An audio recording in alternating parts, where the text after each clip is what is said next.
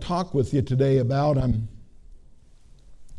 kind of a threefold subject. I want to talk to you about pride, humility, and grace. And all of them are things that we deal with. But humility, you have all kinds of different definitions of what humility really is. It can be to be teachable. It's not talking about weakness.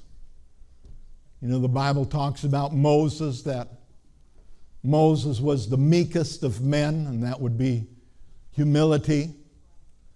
And obviously, Moses wasn't very weak. He led the children of Israel out of Egypt. He was basically their pastor, and he pastored over 1 million people, so I don't think the dude was very weak. But humility is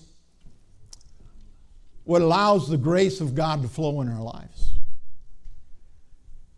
Because oftentimes, we have a difficult time with humility because we want to depend upon ourselves. We want to do it.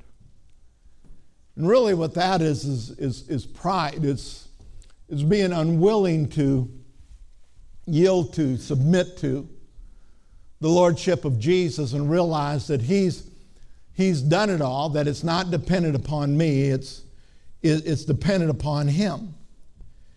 And so Pride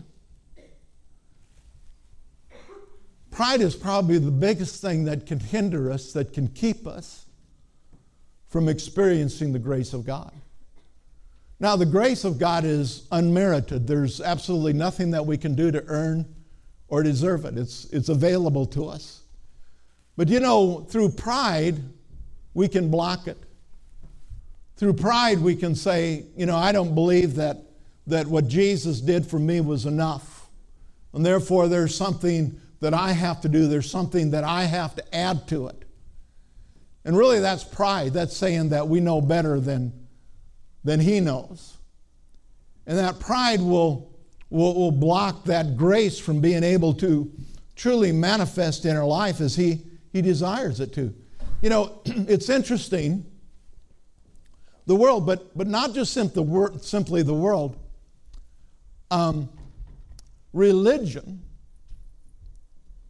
is probably the biggest hindrance to us receiving what Jesus has made available to us.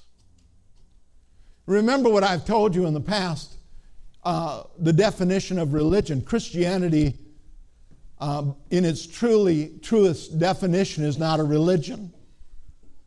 Christianity is a relationship with Jesus. Religion, in its true definition, is man's attempt to get right with God. And so that's the blocking point. That's what blocks the grace of God from being able to be manifest in our life, is that we think we're going to do something. We think it's up to us, rather than putting our reliance completely upon Jesus. Religious people are the hardest people to reach with the gospel of Jesus Christ. And the reason that religious people are hard to reach with the gospel is because they're so convinced in what they have to do.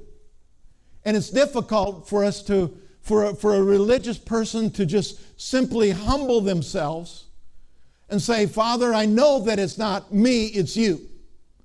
And so I put my trust, I put my confidence completely in you. I'm sure many of you anyway, there used to be an evangelistic program that was out there, was known as, it was the Kennedy approach. But it had two questions that you would ask somebody.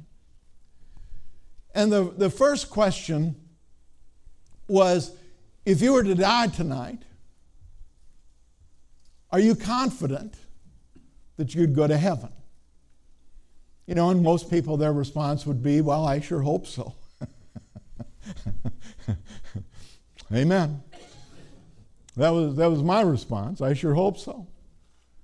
But then the second question is, if you were to die tonight, and if you were to stand before God, and He would say, why should I allow you into my heaven? What would your answer be? Well, for me, my answer would have been, well, I was better than my brother. I can tell you that right now. You know, but the answer was about me. But see, there's only one answer that counts. Jesus died. Jesus was buried. Jesus was resurrected from the dead for my justification. And the thing about it is that's a very humbling thing. And that's why humility is so important. Because not only that, as believers, as born-again, Spirit-filled believers, if we don't walk in humility, what will happen is we'll block the abundance of graces of God from being manifested in our life, because we'll be convinced there's something that I need to do rather than put our trust completely in Him. So if you've got your Bibles, go ahead and turn them to Psalms, the 10th chapter. It'll be up on the overhead as well. But Psalms, the 10th chapter, in the 2nd verse,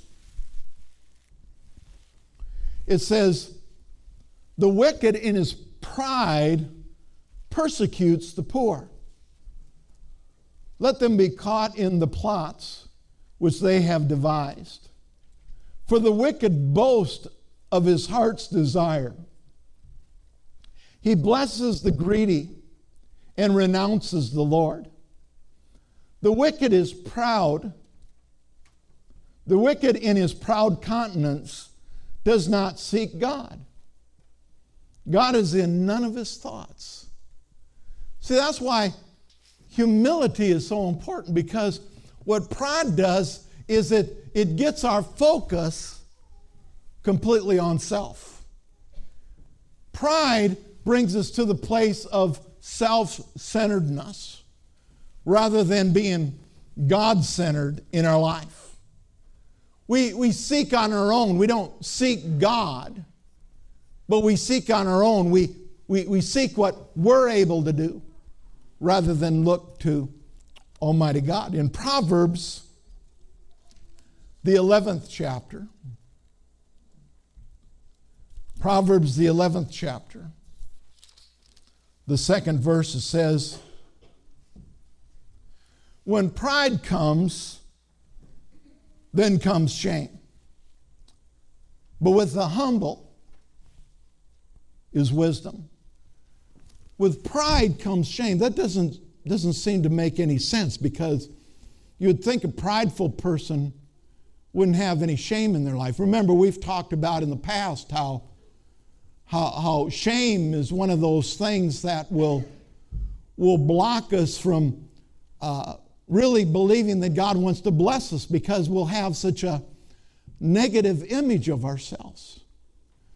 But the reason it says here, when pride comes, then comes shame. The problem with pride is pride focuses on self. And so what happens is we see all of our failures. We see all of our shortcomings. I don't know about you. My biggest problem is me. It's not somebody else. It's not the world. It's not the circumstances around. My biggest problem is me. If I can deal with me, everything's hunky-dory. But my problem is me. And so that's what it says here. See, what pride does is pride focuses on self. And so every time we mess up, we're focusing on self. Now, when we focus on God, there's no shame, because when we mess up, we know that God has covered that. He's taken care of that through His precious blood. And through His blood, He's not only washed away our sin, but He's cleansed us from all the defilement of sin. He's cleansed us from shame. He's cleansed us from guilt. But see, what happens is when we begin to look at self, we once again not only focus on our failings, our successes, we begin to focus on our failings. And so then we begin to walk around with shame. You know, there's people that have things that have happened in their lives 40, 50 years ago. And they're still living, not just remembering it, they're still living in the shame of it. And the reason that they're doing that is because they focus on themselves. They're not focusing on what Jesus has already done, what Jesus has already accomplished for them. You know, if there's any people on this earth that ought to feel good about themselves, it ought to be Christians. Because we're not focusing on what we've done, we're focusing on what Jesus has already done for me. And so we begin to walk in the victory. When pride comes, then comes shame. But with the humble is wisdom. What does that mean? With humble is wisdom. Well, it means we're teachable. We hear the Word of God. You know, when we approach the Word of God, we have to approach it with humility. We've got to approach it from the standpoint, you know what? I don't know it all. And you know what? God does. And so when I approach the Word of God, where wisdom comes in, is when I look at it and I see, well, this is what the Word of God says. My circumstances may not line up with this, but this is what the Word says. Therefore, I am going to believe the Word of God over the circumstances in my life. Because oftentimes what we try to do is we try to get the Word of God to line up with the circumstances that we encounter in life. But what it's to be is it's to be the other way around. Our circumstances are to line up with what the Word of God says. And so what's our focus? Let's turn to 1 Peter. Everybody says, thank God we're getting into the New Testament now. 1 Peter, the 5th chapter, the 5th verse. Likewise, you younger people, submit yourselves to the elders. And all the elders say, praise the Lord, amen, hallelujah. Yes, all of you. Whoops. There it goes on, and it doesn't stop there. It says, yes, all of you submit to one another and be clothed with humility. What does that mean to be clothed with humility? Well, if we're to be able to submit to one another, that means that we're going to have to walk in humility in our life. For God, listen to this, for God resists the proud. I don't know about you, I don't want God to resist me. I want my prayers to be answered. I want when I approach God, that I can approach Him with confidence, knowing that He hears my prayers, that He's going to answer my prayers. He said, God resists the proud, but He gives grace to the humble. Resist the proud, gives grace to the humble. Again, grace, unmerited favor.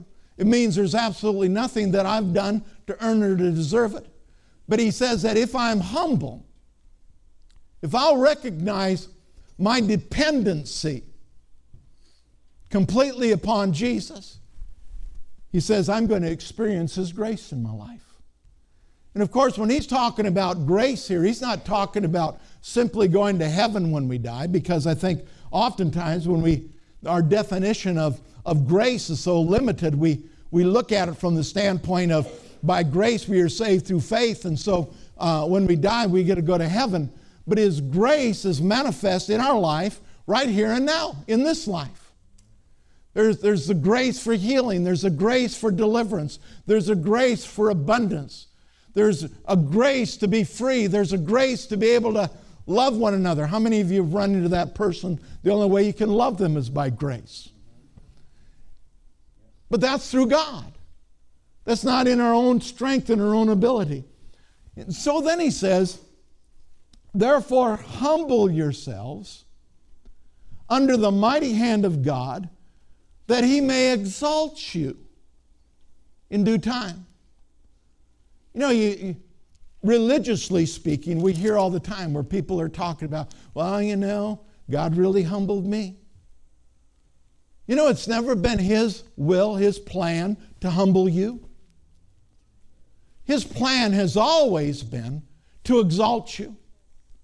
He says if we'll humble ourselves, what does that mean? That means recognize that I have a need for Jesus in my life. That I can't function in my everyday life without him in my life. And so I humble myself before him. His word says, such and such. I humble myself before that word. And I say, Father, you're right, I'm wrong. You know, the Bible says we can do all things through Christ who strengthens us. And of course, that's talking about things that he's called us to do. But you know, when he called me to preach, I said, I can't do that.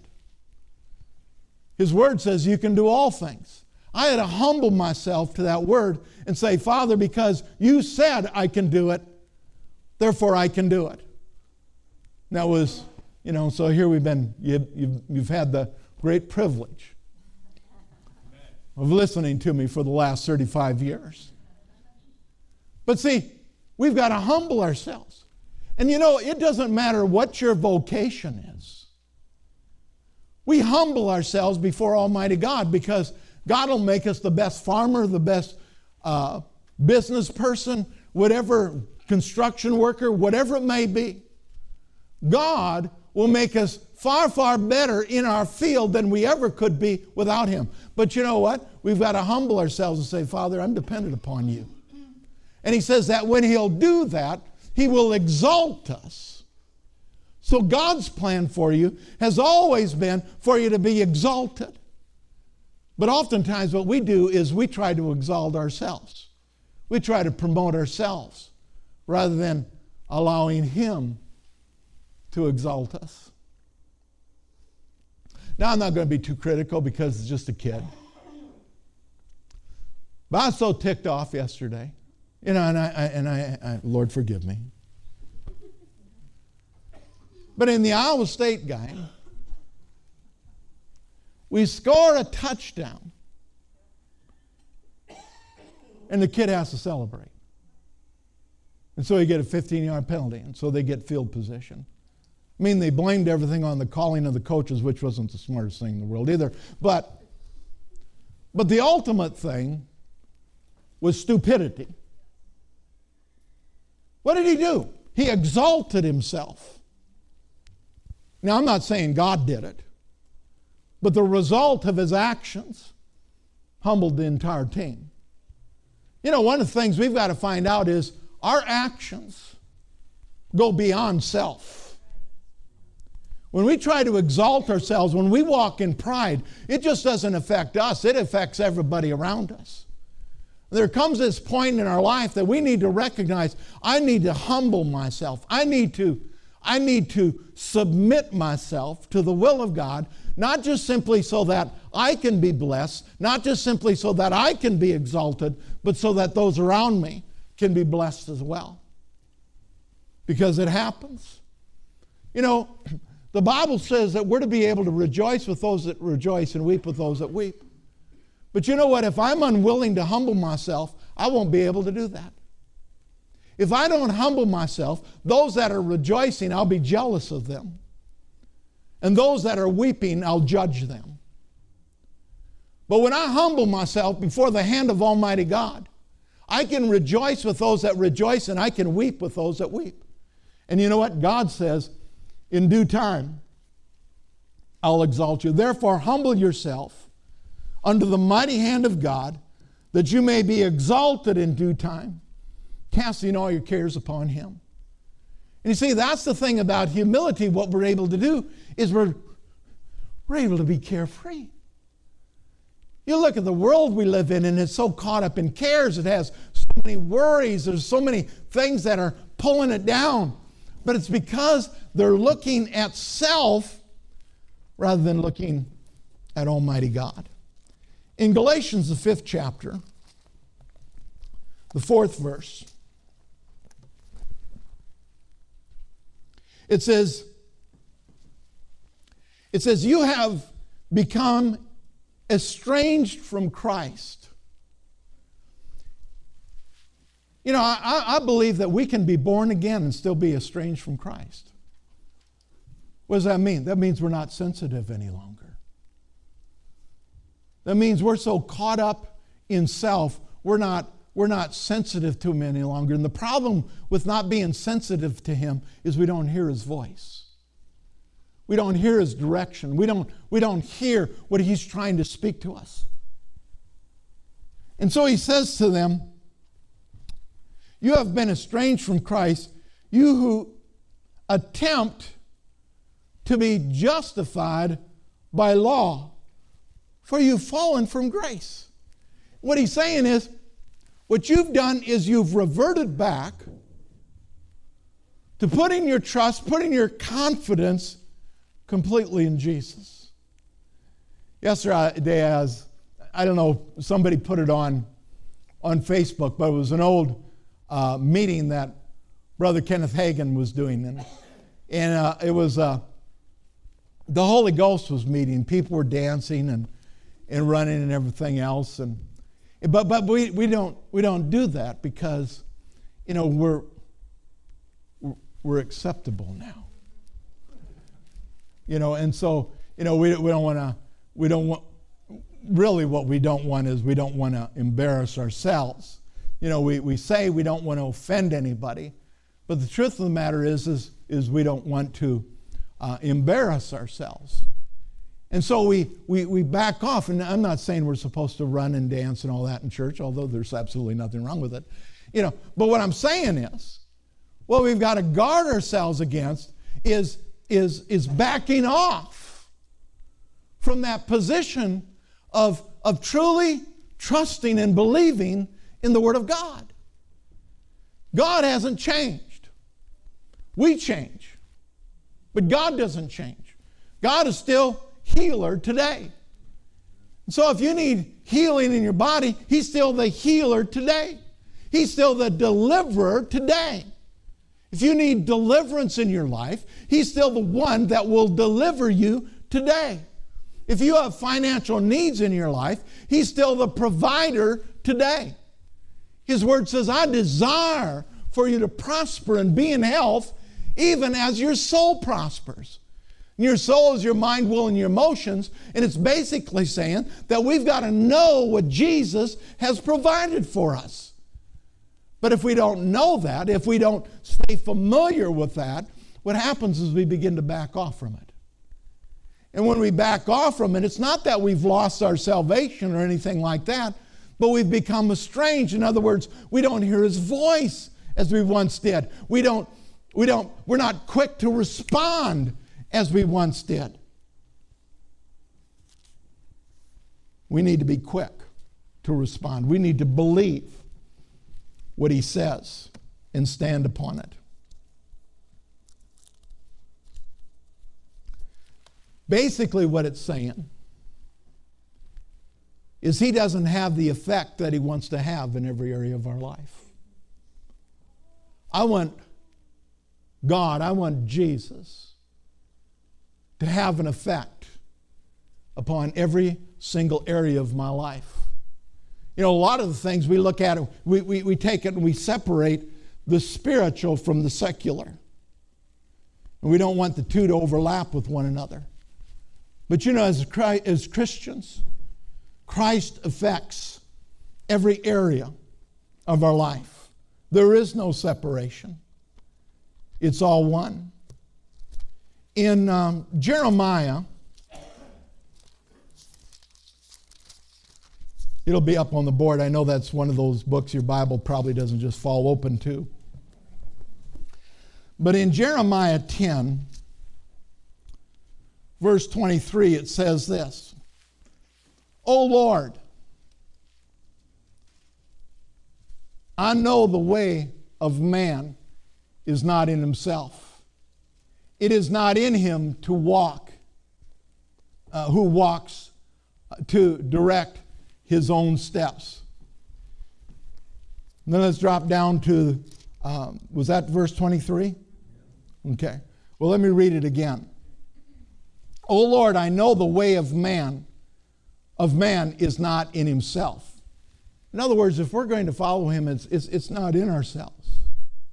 It is not in man who walks to direct his own steps. We need him to direct their steps. And the thing about it is he wants to. But see, what happens with pride is pride says, I can handle it. I can do it. And I don't know about you, I've gotten myself in so much trouble thinking, I can do it all by myself. I can handle it myself. You know, the old saying, well, let's pray about it. Oh, it's come to that.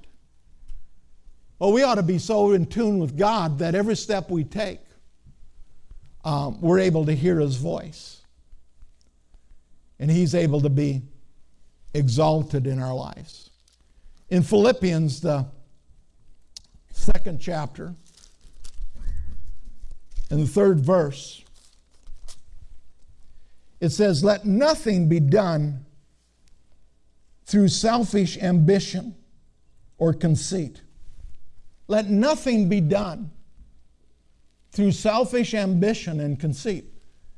And of course, you know what religion has done? Religion takes a passage like this and it takes it to the extreme and it says, well, you see, God doesn't want you to prosper. God doesn't want you to be blessed. No, that's not what it's saying at all. He's saying, do nothing out of selfish ambition and conceit, but in lowliness of mind, let each esteem others better than himself. In other words, he's saying it's not that we're not supposed to be blessed. It's not that we're not supposed to prosper. It's not that we're not supposed to advance in life. But he says,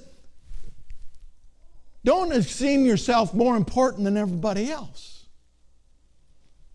Look to others and realize that our life is to be a blessing to others. But in lowliness of mind, let each esteem others better than himself. Put others in front of yourself. That's what it's saying.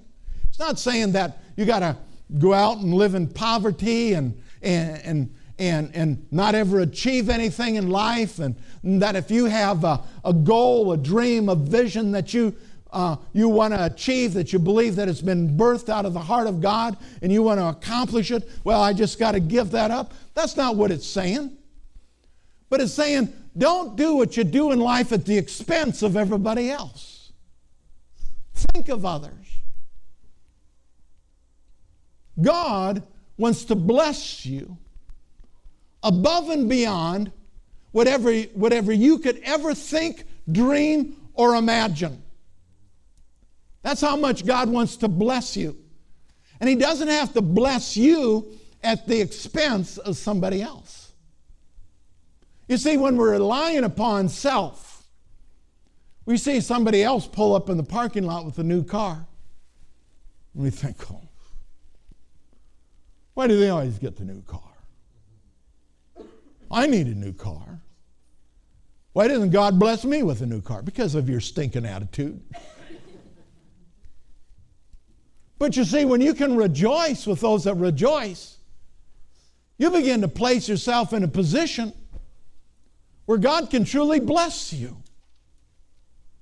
But like I said before, oftentimes we close the door on the blessings of God because we depend upon self rather than put our trust and put our confidence in him. You know, back in 2 Samuel, it's talking about King Saul and how God took him, this lowly individual, and he placed him in position of the king of the kingdom. And he was blessed in what he did. But as we read through this portion of Scripture, I want you to see something that when the prophet came to Saul, Prophet Samuel came to Saul, he said to him, He said, you know, when you were small in your own eyes, he said, I was able to use you because you were small in your own eyes. The problem is we get big in our own estimation. We begin to see ourselves as being big or more important than we really are, and we begin to get the idea, I can handle it all myself, and we stop depending upon Him. And that's what Saul did. When he trusted in God, the blessings were there in his life. But you know, when he began to trust himself and do it his way, all at once he no longer experienced the blessing, and in fact, what happened was he eventually lost the kingdom. But let's look at 1 Samuel, the 15th chapter. And I'm going to begin in verse 1. And we hear what leads up to it and what happened. It says, Samuel also said to Saul, the Lord sent me to anoint you king over this people, over Israel. Now therefore heed the voice of the words of the Lord. And so he's already been anointed king, and he says, God sent me to anoint you to be king. But he says, now don't forget to listen to the words of the Lord. You know, oftentimes we get born again. We get baptized in the Holy Ghost. And we begin to think we've got it all. Let me tell you something. That's not the end. That's the beginning. We've just started our walk at that point. You know, and that's why it's so important after we've received Christ as our Lord and Savior that we continue in the Word of God, that we continue to position ourselves so that we're able to hear teaching and that we can grow in the things of God. Because if we don't, you know, there's the old saying, it's a worldly saying, but there's, you know, don't use it, you lose it. But you know, with our spiritual walk, I see it with people. They don't use what God has placed in their life. And what happens is they begin to back off from it. They don't continue to walk. They don't grow. But not only do they not grow, they don't continue in the things that God has already placed in their life. We need to continue in the things that God's placed in our life. And so Samuel also said to Saul, the Lord sent me to anoint you king over this people, over Israel. Now therefore heed the voice of the words of the Lord. Thus says the Lord of hosts, I will punish the Amalekite for what he did to Israel, how he ambushed him on the way when he came up from Egypt. Now go and attack Amalekite and utterly destroy all that they have. Do not spare them, but kill both man and woman, infant and nursing child, ox, sheep, cattle, donkey. So Saul gathered the people together and numbered them in Telem to 100,000 foot soldiers and 10,000 men of Judah. And Saul came to the city of Amalek and lay in wait in the valley. Then Saul said to Kittites, go down from among the Amalekites, lest I destroy you with them. For you showed kindness to all the children of Israel when they came up out of Egypt. So the Kenites departed from among the Amalekites. Why can't they come up with some easier names? And Saul attacked the Amalekites, and for Hivi, all the way to Shur, which is the east of Egypt, and also took Agag, king of the Amalekites, alive, and utterly destroyed all the people with the edge of the sword. But Saul, everybody say, but Saul. But Saul and the people spared Agag, and the best of the sheep and the ox, and the fatling and the lambs, and all that was good, and were unwilling to utterly destroy them. But everything despised and worthless that they utterly destroyed. Now the word of the Lord came to Samuel, saying, I greatly regret that I have set up Saul as king, for he has turned back from following me, and has not performed my commandments. And it grieved Samuel, and he cried out to the Lord all night. So when Samuel rose early in the morning to meet Saul, it was told Samuel, saying, Saul went to Carmel, and indeed he set up a monument to himself. Notice this about Saul. First, God had told him, you destroy everything. Now, the tradition was that when you would conquer a kingdom, you would take all the goods, the livestock, the gold, the silver, anything of any true value, you would take that, and that would be your bounty. That's what you would take. But remember, he told them to destroy everything, and he told them to kill the king, Agag. But notice they took Agag prisoner. And so he went to Saul. And if that isn't enough, after he wins the victory, Saul builds a monument to himself. What's he doing? He's saying, see how great I am. See how wonderful I am. See what I've been able to achieve. But the thing about it is, if we follow the life of Saul, we see that his victories were because God granted him the victory, because God was on his side. But see what pride does? Pride brings you to the point where you say, well, I don't need God anymore. I can handle it myself. You know, whatever your vocation is, you can learn how to do it. You know, preaching, you can learn how to preach. Anybody can learn how to preach. And so what can happen is you can get to the place in your life as a preacher. You wonder what's happened to these preachers that fall by the wayside. You hear about these ministries that get into sin or whatever it may be. This is exactly what happened to Saul. They were called into the ministry. Many of them were called into the ministry. They experienced success. But they had success because they depended upon God. But they began to see themselves big in their own eyes. They began to see themselves as being successful within themselves. And so as a result of that, they no longer trust in God, and when they no longer trust in God, they begin to move away from God. They begin to trust in self. Many of you have heard me share the story how when I was in Bible school, I worked for this plumber in Arnold, Missouri, and Christmas time came along, and John was a practicing heathen. And I think he swore for my benefit because he knew I was in Bible school. You know, but he was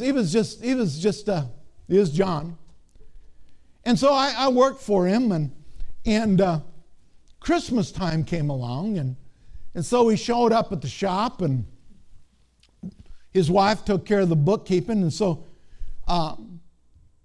he said to his wife, he says, I want you to go downstairs and I want you to write each of the guys out a check. And he says, I don't know how much you have to withdraw, but I want them to take home this much. And so she went down and did that, and then he gave us cookies and all kinds of good stuff, and we got in the truck and we're going to the job. And we're driving along, and the guy that, you know, I'd only worked for John about 6 months, and the other guy had worked for him for a couple of years, and he says, I just don't understand this. He says, John has never done this before. I mean, he's given us cookies before, but he's never given us a bonus, and he's never, because he was going to take us to this theater, dinner theater thing. Never done anything like that. And he said, I don't understand what's gotten into him. And I says, well, have you ever heard of the blessings of Abraham? And he says, no, but I think I just heard of the blessings of Schroeder. And I thought about that, and at first I wanted to correct him, and I thought, no, I kind of like that. Let me tell you something. There's a blessing on you because you're a child of God. But the problem is we move away from that because we get confident in ourselves. And again, I don't care what your vocation is. And you may have done it for years and years and years. You got it down pat. But you continue to put your trust and confidence in God because He's the one that causes the increase. I hated plumbing. No offense if you're a plumber, but I hated plumbing. At the end, I spent so many years looking for a way out. But I'm working for John, and it seems like I'm getting all the cruddy jobs. I had another word, but I didn't think it would be appropriate in church. But I got all the cruddy jobs. And one day John says to me, he says, I want you to understand something. He said, I don't give you those jobs because I don't like you, I don't appreciate you. I give you those jobs because I know that you'll get it done. And you see, that's because of the one that lives on the inside of me. Whatever your vocation is, you're not there to serve you. You're there to serve God. And when you have the attitude, I'm here to serve God, you're going to do the very best that you possibly can, and without even trying, you're going to experience advancement in your life because God causes increase. And so we put our trust and our confidence completely in Him. That has nothing to do with my message, but sure sounded good. And so here we have Saul, and he's taken the king prisoner. He's taken some of the good of the land. And then we get down to verse 10. And it says, now the word of the Lord came to Samuel, saying, I greatly regret that I have set up Saul as king, for he has turned back from following me, and has not performed my commandments. And it grieved Samuel, and he cried out all night. So when Samuel rose early in the morning to meet Saul, it was told Saul, saying, Saul went to Carmel, and indeed he set up a monument to himself. And he has gone all around, passed by, and gone down to Gilgal. And Samuel went to Saul, and Saul said to him, Blessed are you of the Lord. I have performed the commandment of the Lord. I've done it all. I've done it all. See, that's what religion will do to you. What religion does, it gives us this prideful attitude, I've done it. Well, you've not done it all. And if you're going to do it, you got to do it all. But he's not done it all. He did what felt good to him. You know what happens to us? We do what feels good to us rather than following after him and doing his will completely. And Samuel went to Saul, and Saul said to him, Blessed are you of the Lord.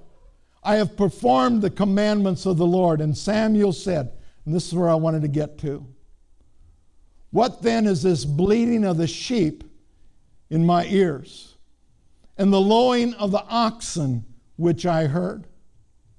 And Saul said, They have brought, the age, answer to everything. Blame somebody else. They have brought them from the Amalekites. For the people spared the best sheep and the ox to sacrifice to the Lord your God, and the rest we have utterly destroyed. Well, he tried to make it sound good, but it didn't sound very good because even that wasn't totally true. And Samuel said to Saul, "Be quiet, and I will tell you what the Lord said to me last night." And he said, "Speak on. When you were little in your own eyes, were you not head of the tribes of Israel? And did not the Lord anoint you king over Israel?" When you were little in your own eyes. When we were little, what was required of us to be born again? We were small in our own eyes. We recognized, I cannot save myself. I need a Savior. That's where we were. But you know, the danger is when we move from that and we begin to trust in self. In Micah 6:8 it says, "He has shown you, O man, what is good. And what does the Lord require of you but to do justice, to love mercy, and to walk in humility with the Lord." That's Micah 6:8. What's required of us? That we walk in humility. This morning, we're having a celebration. We have individuals that are going to be baptized, and as they are, we're going to, as a congregation, celebrate with them. But listen to this scripture passage, and those of you that are in the room that want to go get changed for baptism, you can go ahead and do that now. But in Acts, the 2nd chapter, the 36th verse, it says, "Therefore, let all the house of Israel know assuredly that God has made this Jesus, whom you crucified, both Lord and Christ." Now when they heard this, they were cut to their heart and said to Peter and the rest of the apostles, "Men and brethren, what shall we do?" And Peter said to them, "Repent, and let each one of you be baptized in the name of Jesus Christ for the remission of your sins. And you shall receive the gift of the Holy Spirit. For the promise is to you and to your children and to all who are afar off, as many as the Lord your God will call." And with many other words he testified and exhorted them, saying, "Be saved from this perverse generation." Then those who gladly received this word were baptized. And that day, 3,000 were saved. And so, water baptism, why? Why water baptism? Well, first of all, is because the Bible says so. And believe it or not, we don't need any other excuse, any other reason to have baptism other than the fact that the Bible says that they ought to. This scripture that I read, came from Acts the 2nd chapter. It's talking about on the day of Pentecost and those that were saved. And they heard that word being spoken. They said, what must we do to be saved? And he said, repent, turn your life from the world and turn to Jesus and be baptized. Every one of you, in the name of the Lord Jesus Christ. But you know, I think oftentimes what hinders us from being obedient is pride. What are people going to think? What are people going to say? How is it going to look? You know, because I think sometimes, you know, maybe we've been in church our whole life and once we realized, you know what, I wonder if I should be baptized. Well, let me share with you my experience. I was raised in a denominational church that we baptized infants. And so I was sprinkled as a child. We were part of that church, so our children were baptized as infants. But then I get saved. I get the baptism of the Holy Spirit. I begin to serve God, but you know what? I've been baptized, and so I wasn't baptized. And so as time goes along, I begin to, as I'm studying the Word, I begin to be convinced that baptism is to be after conversion. And so according to that process, I'd never been baptized.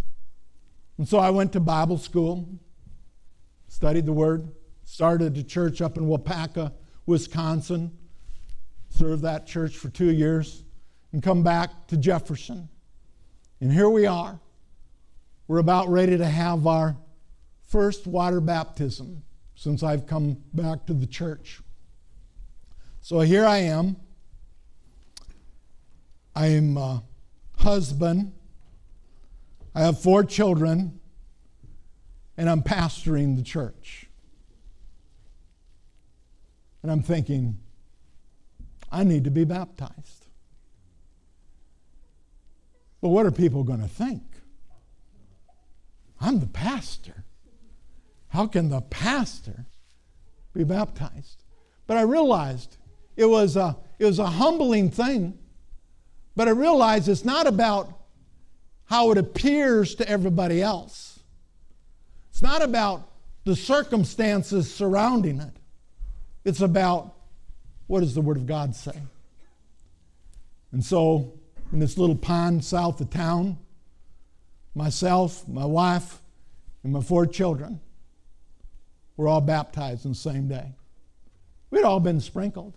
Now, I'm not coming against that. But what I'm telling you is, in my study of the Word of God, that's the conclusion that I've come to.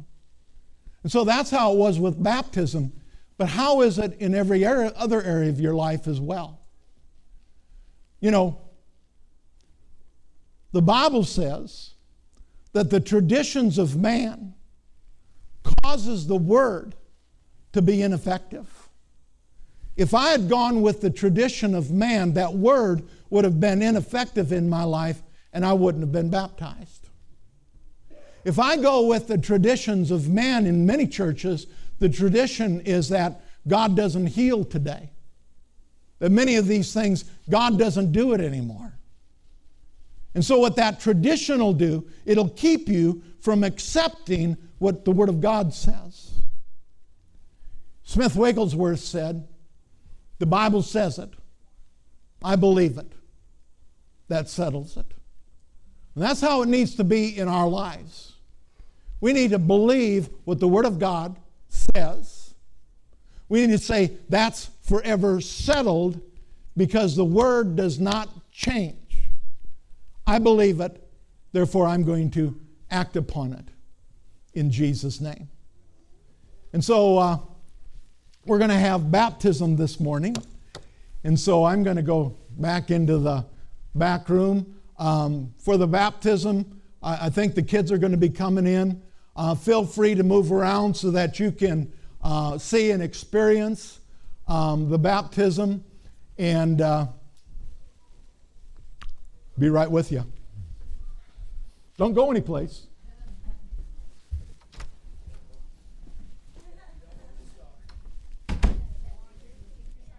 Okay, we're ready. And again, just feel free to move around. Father, we just ask you to bless this time as we have these baptisms. We thank you for these individuals that have chosen to give their life to you, and that today as we experience baptism, that they demonstrate to everyone with boldness and confidence what you've done for them in their life. And so, Father, we just ask your blessing upon this time in Jesus' name. Amen.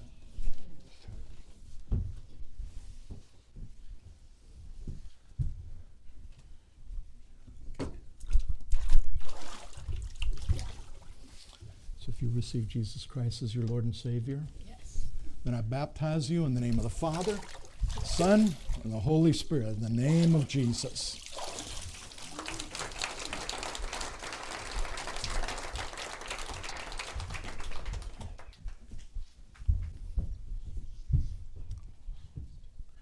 This is not a replay.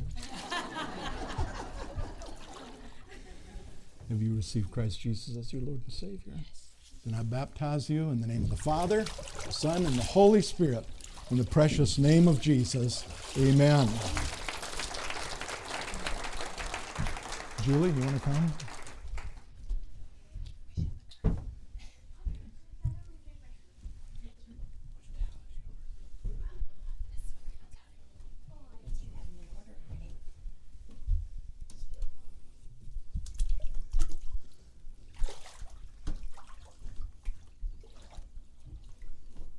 Have you received Christ Jesus as your Lord and Savior?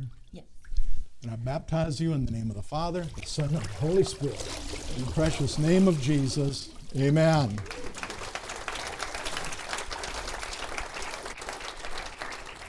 You want to go?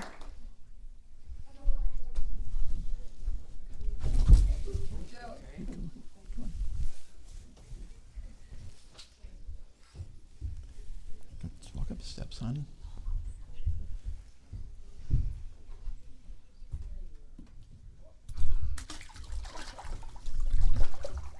You receive Jesus as your Lord and Savior, then I baptize you in the name of the Father, the Son, and the Holy Spirit, in the precious name of Jesus.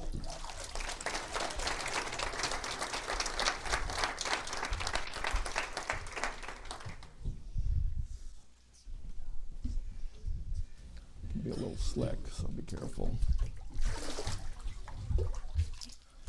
You receive Jesus as your Lord and Savior? Yes, sir. And I baptize you in the name of the Father, the Son, and the Holy Spirit, in the precious name of Jesus. Amen. Can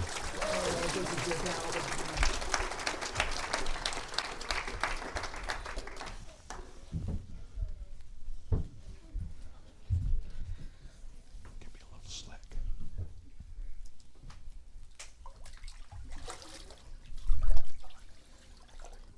You receive Jesus as your Lord and Savior? Yes.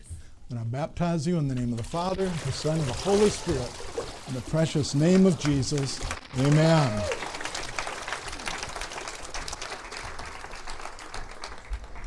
Okay. Come on. Okay.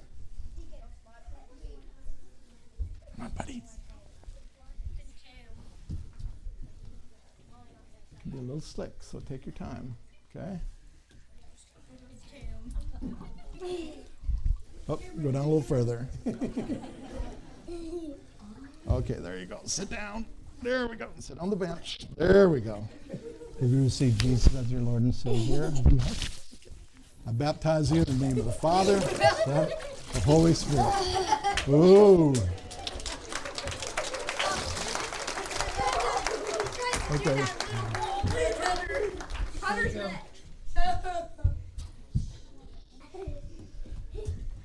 Be careful, it's a little slick. Okay. Have you received Jesus as your Lord and Savior? Yep. Now I baptize you in the name of the Father, the Son, and the Holy Spirit, in Jesus' name.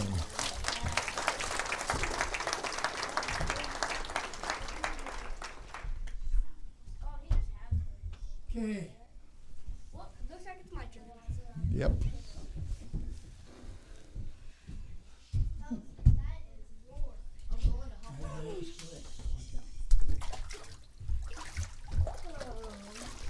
So you receive Jesus as your Lord and Savior? Yes. Then I baptize you in the name of the Father, the Son, the Holy Spirit, in Jesus' name.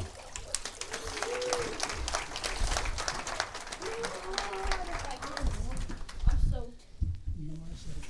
Okay, come on, buddy. No, Roman. It's warm.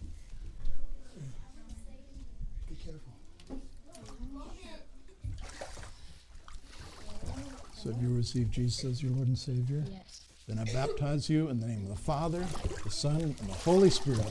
In Jesus' name. Amen. Okay, come up this way. I'm going hot.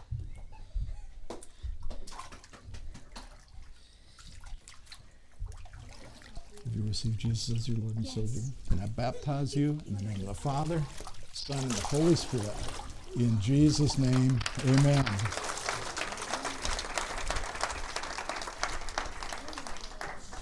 So is that everybody? So there we go. Praise the Lord. They'll come around to the hall so you can greet them and congratulate them. But Father, we just thank you for your loving kindness and goodness. We thank you, Father, for your blessings upon our life.